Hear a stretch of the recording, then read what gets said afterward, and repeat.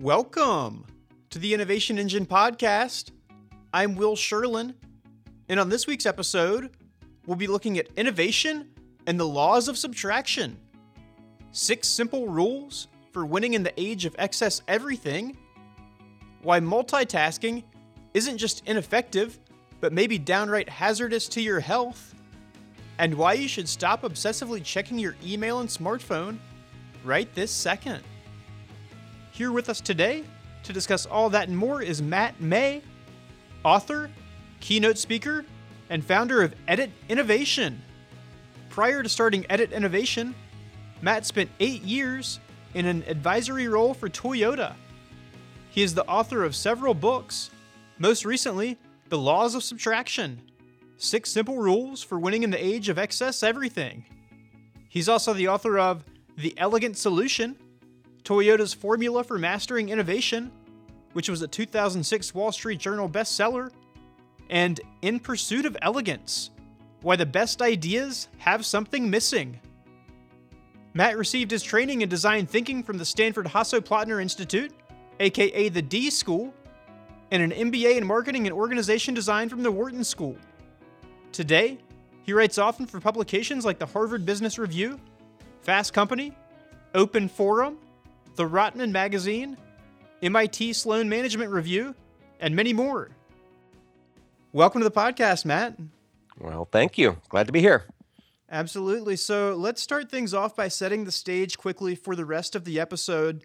Your most recent book, as I mentioned in the intro, is The Laws of Subtraction, 6 Simple Rules for Winning in the Age of Excess Everything. Can you share with listeners what those 6 simple rules are? Sure. It all begins with sort of the Uber law, which is what isn't there can often trump what is. Then there is the simplest rules create the most engaging experience. Limiting information can engage the imagination. Creativity thrives under intelligent constraints.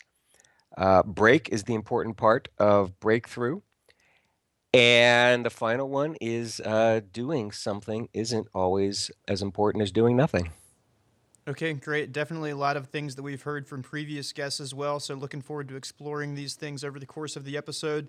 Let's talk about the first rule, which is what isn't there can often trump what is. It's a topic you wrote about recently for the Harvard Business Review. Why do you think that what's missing is often just as important, if not more important, than what's really there? Well, I guess let me take you back about 10 years Sure. to an experience that I had, which is sort of the genesis of all of my work. Actually, it's sort of a life-changing experience. I was in the middle of what turned out to be an 8-year stint with Toyota. Mm-hmm. They bought all my time for about 8 years, and smack dab in the middle of it, I ran up against a brick wall where I was simply not able to really help them in the project that I was working on, and it revolved around ideas. And when you run out of ideas with a company like Toyota, it's not a good day. And I was ready to sort of make my exit, and a couple of little bits of wisdom crept onto my radar screen. And I think sometimes when you are at your wit's end, when you've exhausted all the sort of top of mind solutions and things that always have worked for you in the past, you begin to look for alternative pathways to move forward. And that's sort of what happened. And one of those little bits of wisdom actually came in the form of an essay by Jim Collins, who had written an end-of-the-year essay. The year was 2003 in the USA Forum section, and the title of that was Best New Year's Resolution, A Stop Doing List. And what really struck me is a wonderful story, but what struck me was sort of his concluding paragraph, where he says something to the effect of the ideal piece of art or a masterpiece is composed equally of not just what's in the piece, but equally of what is not. And it's the discipline to discard what doesn't fit, that what may have taken months, if not years, of effort that marks a true masterpiece, whether you're talking about a life, a business, a book, or a symphony. And that just sort of stuck with me. And I began to look around at the projects I was involved in, the ideas that I was involved in, and it it just struck me that we spend so much time on what we put into a project, what we focus on, what we do, what we add, that we just don't give enough thought to the reverse, sort of the yin and the yang, what isn't there. Hmm. And there's a lot of compelling space in the what isn't there that allows for your audience, your users, your customers to inject their intelligence, their interest, their creativity, and what results is a far more powerful outcome. Yeah, it makes me think of yeah, the Internet of Things heralds all kinds of fantastic revolutions, but one thing that we talk about around here every now and then is just because your refrigerator can be hooked up to the internet doesn't mean that it should be, right? I mean, I'm sure there are inventive ways or inventive things that you could do with a fridge that's hooked up to the internet. Maybe it could shop for you. Who knows? But it maybe is there to really freeze and refrigerate your food, not necessarily to be connected to the internet. Right. Yep. Okay, so let me ask you about the fourth rule. Skipping ahead a little bit, but it's creativity thrives under intelligent restraints. So, what are intelligent restraints, and can you give a few examples? Sure. And not to correct you, it's constraint, and Uh, there's not a big difference there. Kind of a funny story. I'll tell you real quickly. There were originally 7 rules, mhm. um, and one of them actually used the word restraint.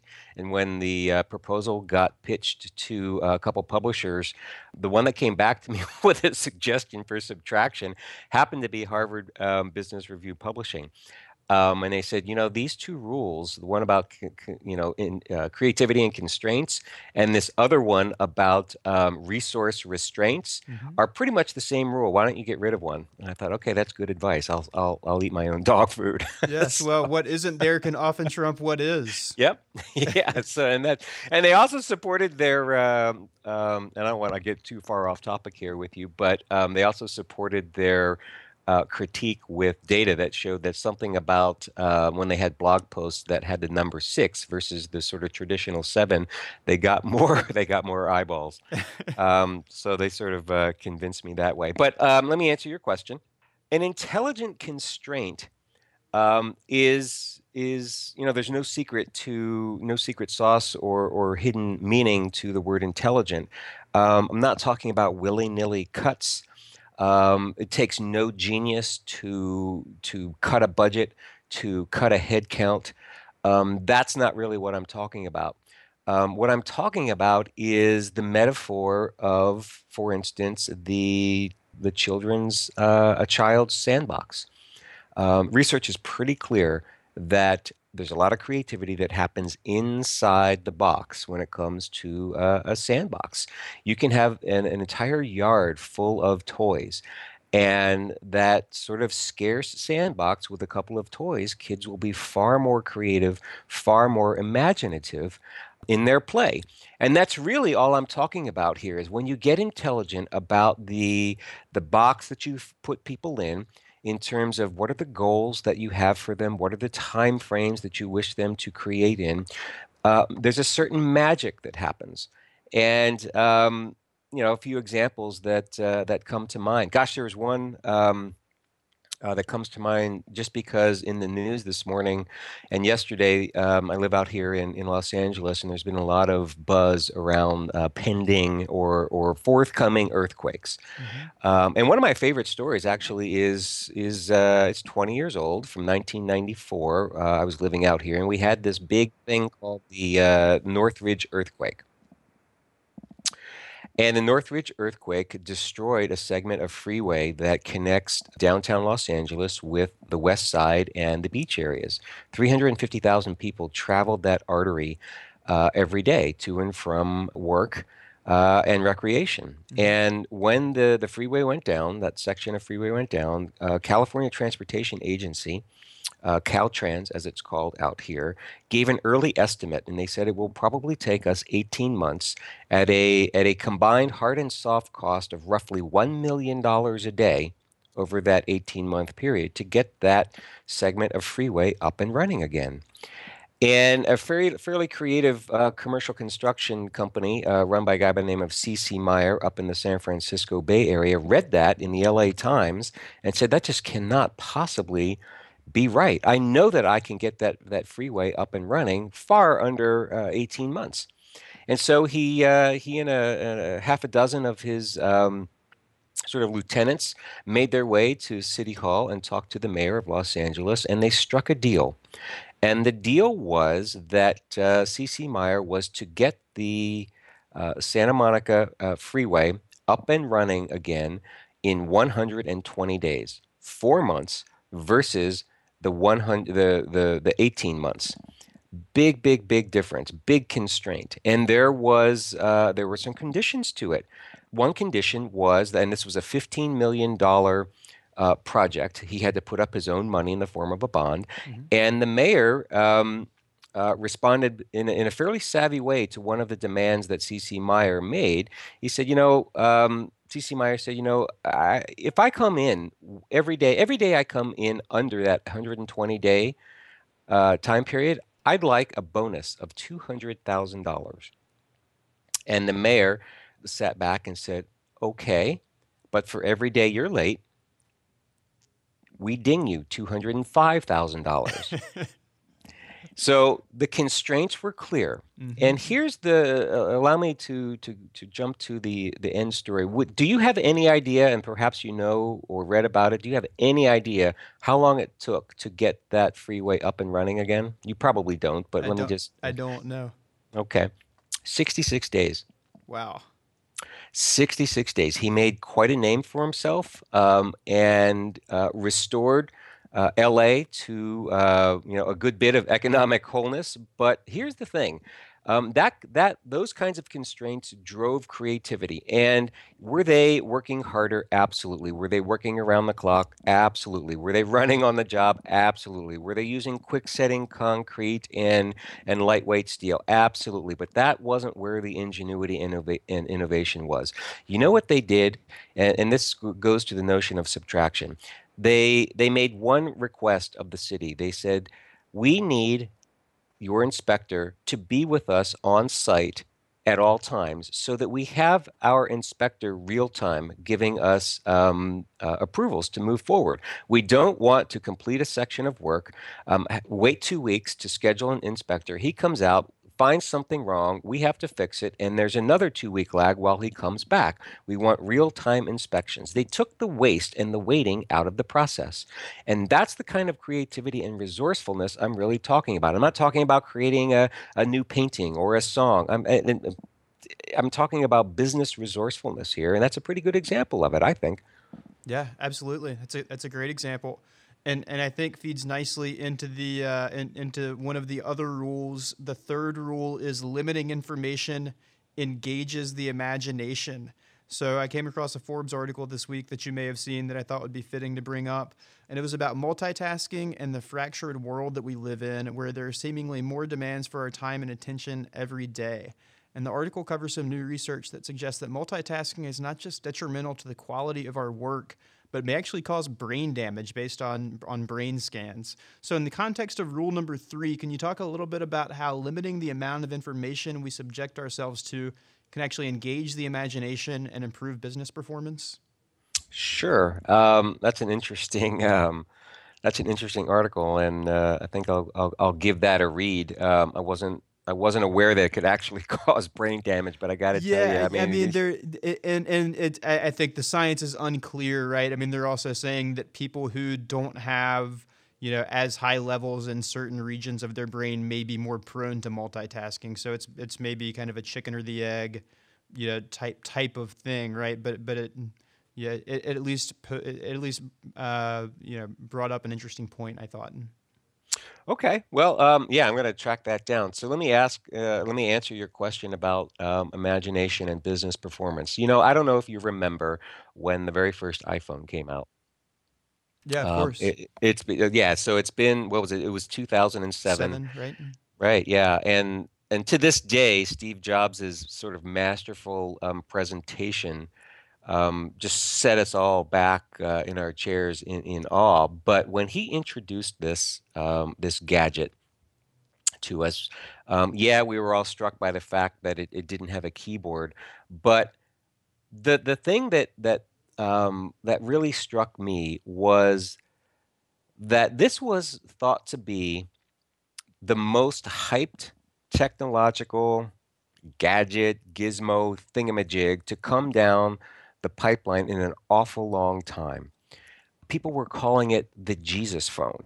Um, and if you go back though and look at what actually happened between the January presentation and the on sale date, which was in June, 6 months after the presentation, there was virtual radio silence on the part of Apple.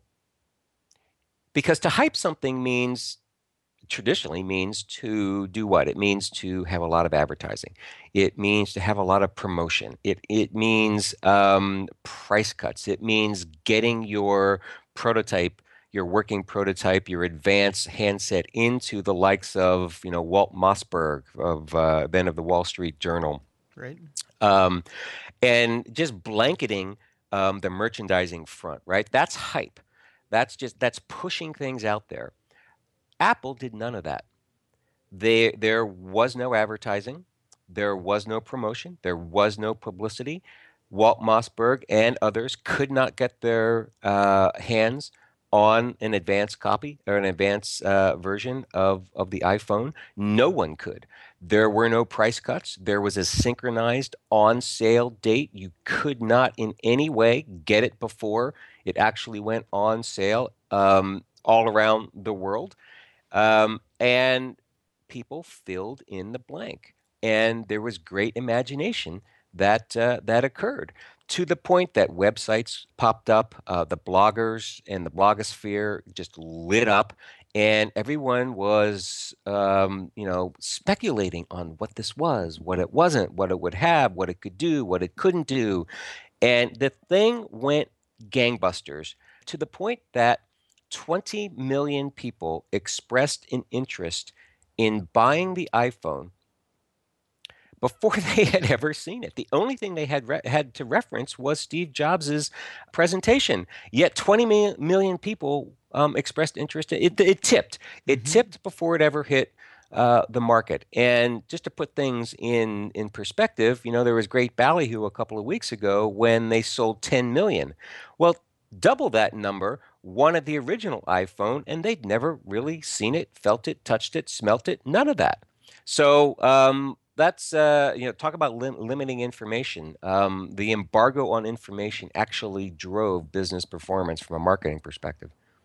Okay, great. So let me ask you, Matt, about a blog post that you published on innovation excellence a while ago. And it was about the 3 hour vision meeting, which is a tool that you can use to quickly arrive at a collective mind share by kind of bringing everyone in the company or everyone in a team on board with certain ideas or plans. So, what is the 3 hour vision meeting and how does it qualify as a strategy for kind of corporate excellence? Well, the 3 hour vision meeting is my response to what I see a lot of companies doing, which is spending days, in offsites trying to wordsmith a fancy vision statement that really doesn't lift the organization or point it in a new and an effective direction. So I think you can do the same thing in about 3 hours. And the guts of the 3 hour vision meeting is to take the reverse approach that most sort of vision workshops do. Most vision workshops take the approach of let's write the happy story. Let's write the headline that someone's written an article about how great a company we are in the Wall Street Journal 3 years from now, and let's write that happy story.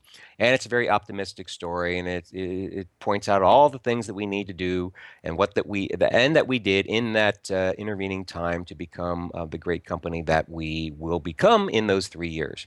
I Mm-hmm. take the opposite approach. I take the sort of what's not there approach, and I have people do what's called a pre-mortem, which is instead of writing the happy story, we write the obituary. We write the headline that 3 years hence, it's a rest in peace story about your company. What went wrong? Why did it go wrong? And what that does is to point out the things that inadvertently get in the way of our success and that we don't give a lot of thought to because we have this wonderful bias for optimism. But if you don't think about those things in advance, when they do hit, and they will hit, you have no plan, you have no contingency, and your best laid plans will be nothing more than ideas on paper. Okay, got it. So one of the things that you write about, you actually wrote a book about it, is elegance. So what's the common bond for you between elegance and simplicity? Sure.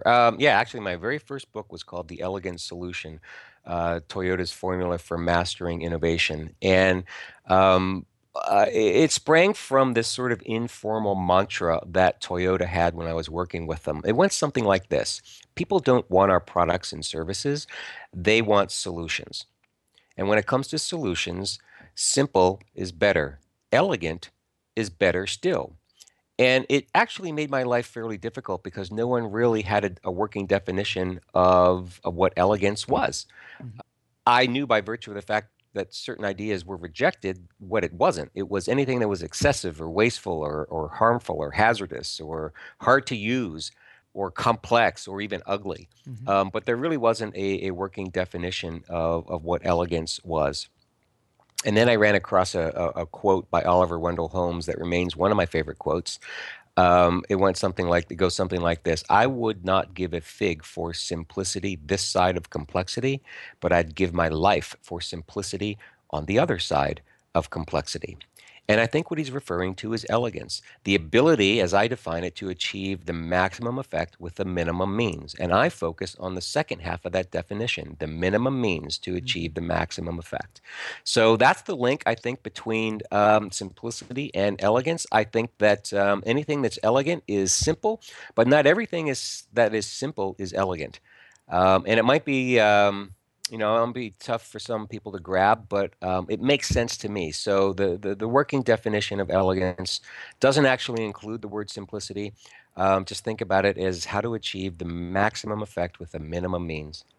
Okay, great. So basically, eliminating waste from the process makes for an elegant product. So let me ask you, Matt, about the fifth law, which is that break is the important part of breakthrough. When you talk about a break, do you mean a break from convention? I do. I think there are two kinds of break. And the last two rules, the one that you just cited, and then the final one, which is doing something isn't always better than doing nothing. They both refer to breaks, but there are two kinds of breaks. There are those that you make, and there are those that you take.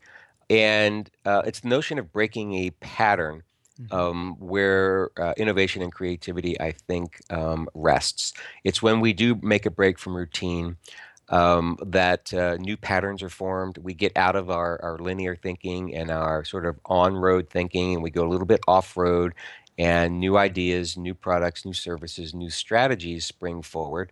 A quick example, and I hate to harp on Apple because everyone does, but gosh, when Steve Jobs broke away from Apple to start the Macintosh division, is a pretty clear example. Sometimes you really do have to make a break to do something creative and innovative. Otherwise, you're part of the system, part of budgets and plans, and it's very very difficult to fit within that. So he broke away. He moved a couple blocks away, holed up in a little two-story building, and he began calling all the engineers and designers that he stole and cherry picked from Apple as pirates, really to sort of to underscore the metaphor of breaking away from the mothership, if you will. So yes, I do think that there are times where whether it's an accelerator, an incubator, or a skunkworks kind of approach that you need to take in your organization, you do need to make the break from the ordinary and the routine. Yeah, and the skunk works. I'm glad you mentioned that because that's another thing you've written about, which was also a break from convention. I think it was at Lockheed Martin where one of their engineers basically broke a team off, and they went and What was the factory that they were next to? Some place that smelled awful, right?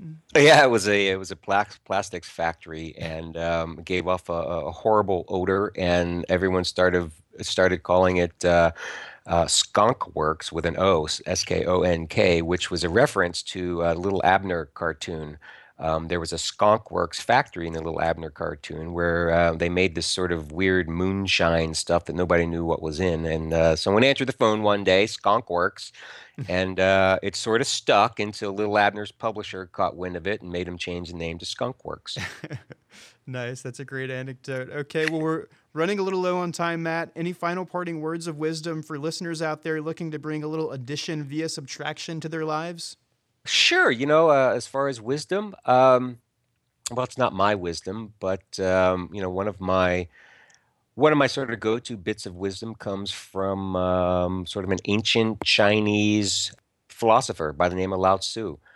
And he said to attain knowledge, add things every day. To attain wisdom, subtract things every day. So there's my wisdom for you. All right. Love it. Fantastic. Well, Matt, thanks so much. Really appreciate it. Thank you. Yeah, for sure. If you'd like to learn more about Matthew, visit his website at matthewemay.com. You can follow him on Twitter at MatthewEMay. Anywhere else that folks should be looking out for you, Matthew? What you just said will get them pretty much everywhere.